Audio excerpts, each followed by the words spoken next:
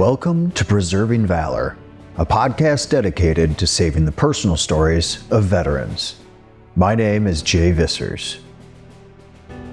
Today, we're starting the story of Wesley Loosemore, a World War II veteran who served as the radio operator aboard a B-17 in Europe. This series will differ slightly because in addition to our brief interview, Wesley supplied us with a 50-page manuscript that he wrote in the 90s using his letters, records, and other resources. To help keep everything straight, I've enlisted the help of a friend. Hello, I'm Bernard. I'll be reading parts of Wesley's manuscript. Let's get started.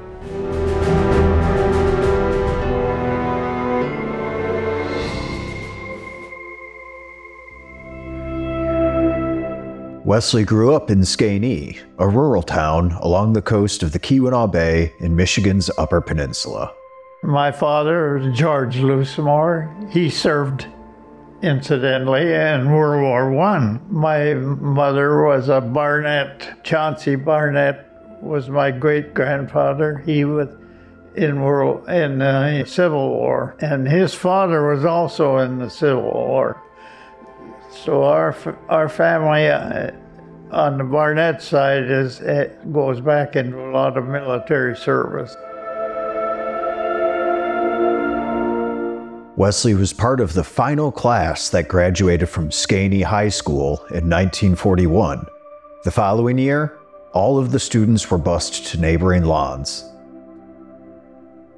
He intended to go to the Michigan College of Mining and Technology, now known as Michigan Technological University. But he was still in his first semester there when he heard 19-year-olds were being drafted into the U.S. Army. Hoping to take advantage of a deferment plan and stay in college, Wesley enrolled with the Air Force Reserves, only to be called into active duty a couple of months later. He and 5 others from Michigan Tech got orders to go to Chicago and left by train together. They arrived the morning before they were due to report. In his manuscript, he wrote, "We browsed around the downtown area and took in a movie that day and reported for duty at 8:30 a.m. on February 25 as ordered. They took roll call and put us on buses back to the train station. By 11 a.m., we were on our way to Miami. The train trip was okay, but we were on day coaches, and at night we had to take the seats apart and fix a bed where 3 guys could sleep." They arrived in Miami on February 27, 1943, and were issued bedding and assigned rooms at the Majestic Hotel on Miami Beach. The U.S. Army had commandeered many of the hotels to house soldiers during their training. Wesley and the other trainees from the northern reaches of the United States were unaccustomed to the amount of sun they were suddenly getting in Florida. I got burned so bad that at times I couldn't stand to put on long-sleeved shirts or long pants. In fact, for several nights, it was hard to lay down to get some sleep. This and the sore arms and headaches from shots and vaccinations made the first few weeks torture.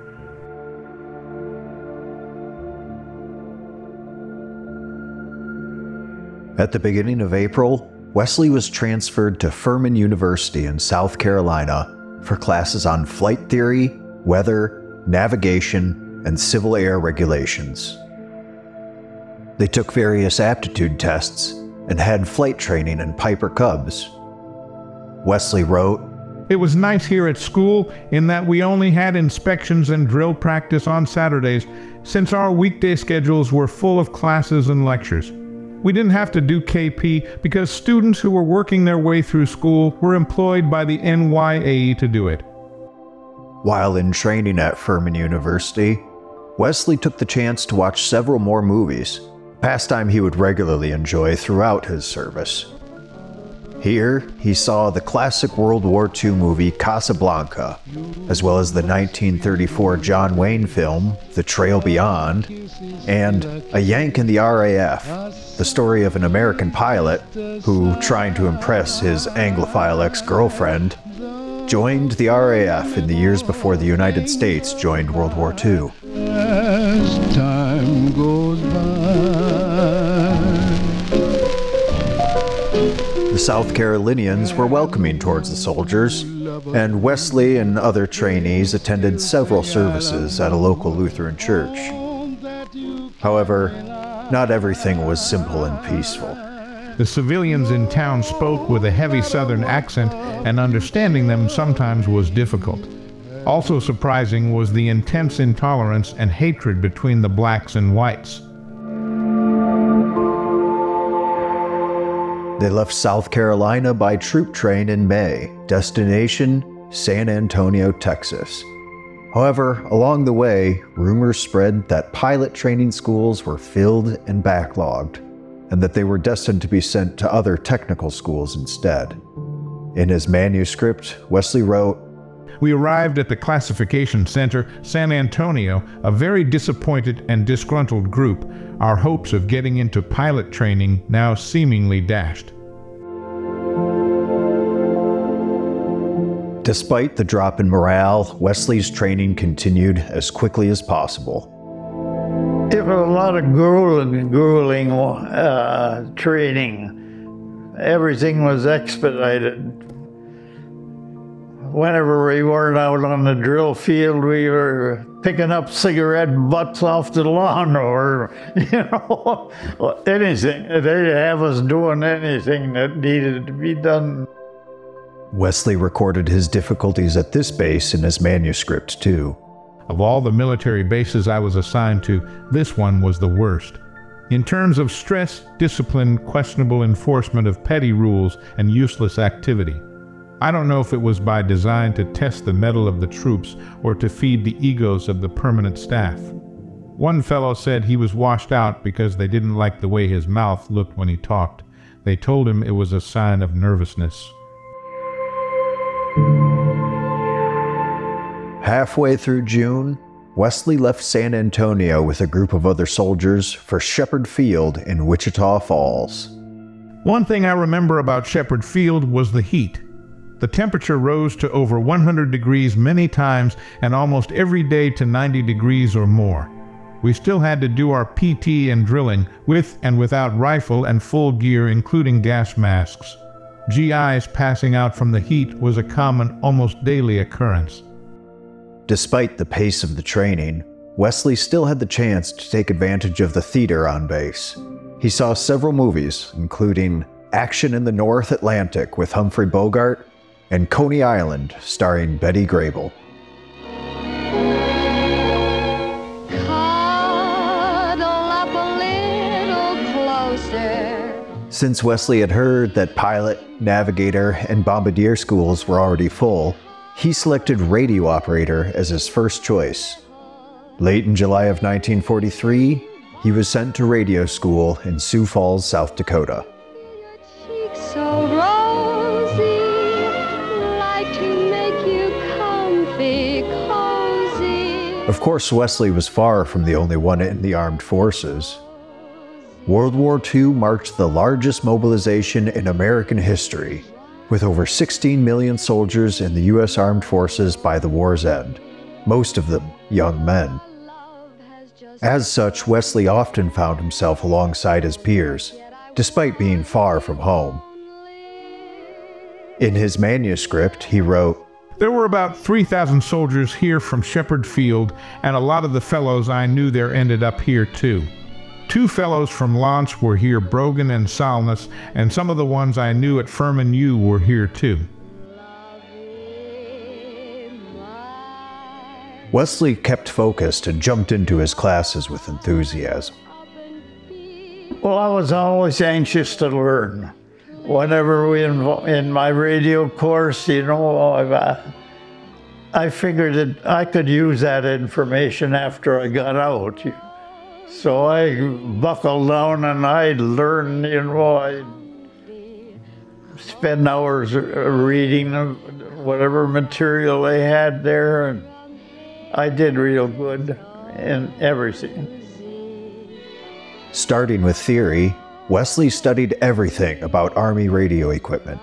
Eventually, he learned to operate and repair the sets and mock-ups of radio installations in the planes. He learned Morse code and graduated mid-December with very good grades. Shortly before graduation, I was called for an interview by the Communication Cadet Board to see if I would like to apply for officer school, but I told them I'd rather not. I was anxious to get on with my gunnery school and finish my training. Also, a communications officer would probably be assigned to a ground job, and I wanted to fly. There was a USO club in Sioux Falls, and sometimes local girls would come by and dance with the soldiers. This buddy of mine, James Lynch from New Jersey, was quite a jitterbugger and would often be inspired to go through his antics on the dance floor, sometimes with just another GI. But sometimes one of these girls could keep up with him, and the floor would clear, and everyone would end up watching them.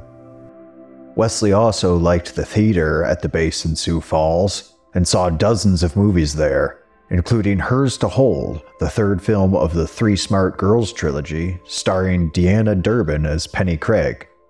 She goes to work in a munitions factory, but wants to be close to a pilot played by Joseph Cotton. Cotton's character is posted overseas, leaving Penny to worry for him.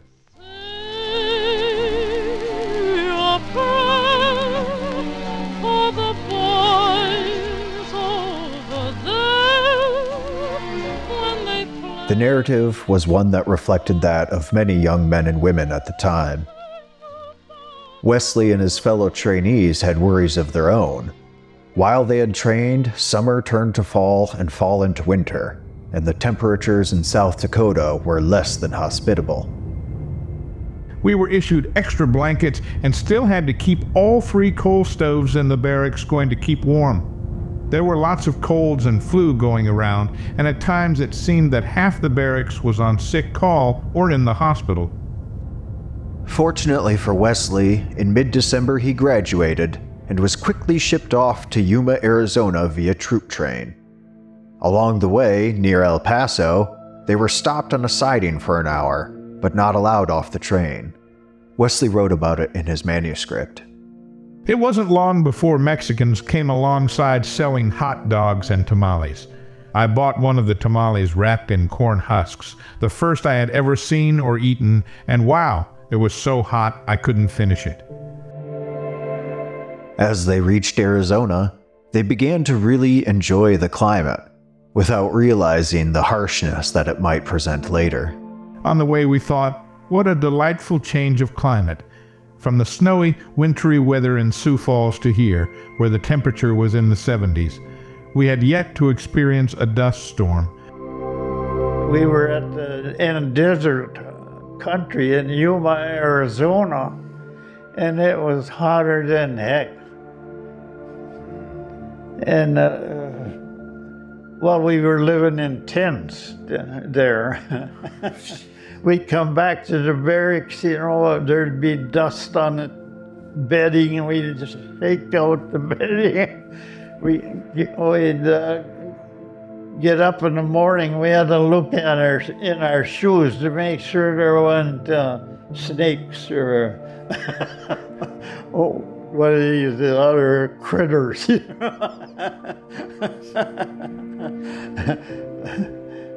It was heck.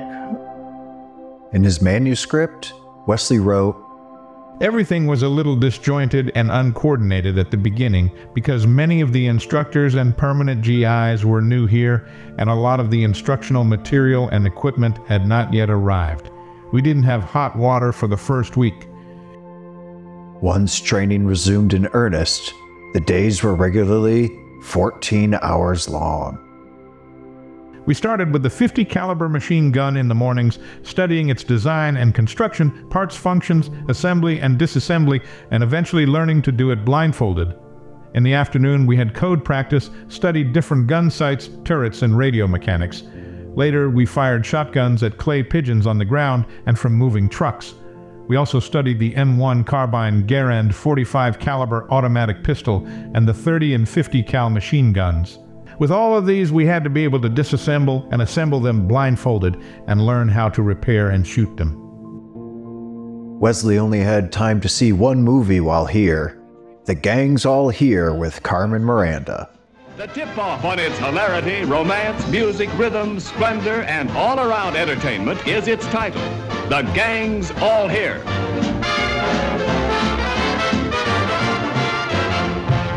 No love, no nothing, and that's a promise I'll keep. Oh, Paducah, Paducah, Paducah, Paducah, Paducah. If you wanna, you can rhyme it with bazooka, but you can't fool Paducah. That's a Northern Import paradise. Graduating from gunnery school in February, Wesley was promoted to colonel and given a 10-day furlough plus 5 days travel allowance. I was glad to get home again, even though it was not the best time of year to have a vacation in the Upper Peninsula of Michigan.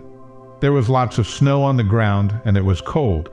I managed to get the old Fordson tractor started, but couldn't do anything with it because the snow would stick to the cleats on the steel wheels, and it had no traction. I did get to visit many of my relatives, but most of my friends from school had been drafted into military service or enlisted, so it was not the same back there. After his furlough, Wesley reported to the Army Air Base in Salt Lake City, Utah. Here, they went through his records and found nothing had been entered for the mechanical aptitude test, so he had to retake that. He only remembers seeing one movie here, No Time for Love. The days got to be boring here, with only 2 hours of schooling per day, so we did lots of reading in KP. The radio operators were not getting assigned to crews very fast, and there were so many of us that finally they started assigning 2 to a crew, making some of them career gunners. Wesley didn't have to wait here long. In mid-March, he was assigned to a B-17 crew and shipped to Pyote, Texas. Along the way, he met Charles Allen, another radio operator assigned to his crew as a waist gunner. They were quarantined in Texas for 5 days because a couple of cases of scarlet fever had been found on the train. From here, the training became even more intense and focused. They flew practice flights at all times of day. On days that they flew as a crew, they had to be ready at 6 a.m. Between March and May, Wesley logged 128 hours of flight time across 30 days. As radio operator, I made radio contacts with home base, other bases, and other aircraft. Some of the operators had problems getting their required contacts, but I never had any such problems. I really liked the liaison radio set on the B-17 and never had a problem tuning the antenna and radio to transmit or receive a strong signal. Early in the training, an instructor came aboard to check how Wesley was doing. He asked me a lot of questions and watched me as I made some contacts, and he told me I didn't need any more instructions, that I was on my own, and that if I ever had any questions to ask him, and maybe he could answer them or help me find the answer. Had developed a procedure for getting the maximum power out of the radio that was not even, wasn't barely mentioned in radio school at Sioux Falls. But the guy that checked me out in Pyote, Texas, he commented on that too. He asked me to make some contacts, and he saw what I went through. I let the trailing wire antenna out to a position where it was exactly a wavelength of the frequency we were using that day. So I had maximum power going to the antenna instead of being sucked up by tuning adjustments. And so the instructor told my pilot that or at least he told me that he told the pilot that I was a hot rock on the radio. At the end of May, they left Pyote for Kearney in Nebraska. Kearney being a staging base, they knew an overseas assignment was in their near future. The excitement and apprehension was growing, but it had been impressed on us throughout our training that we had the best equipment in the world. The dangers involved were not stressed or understood, and we were confident that we could handle whatever situations confronted us.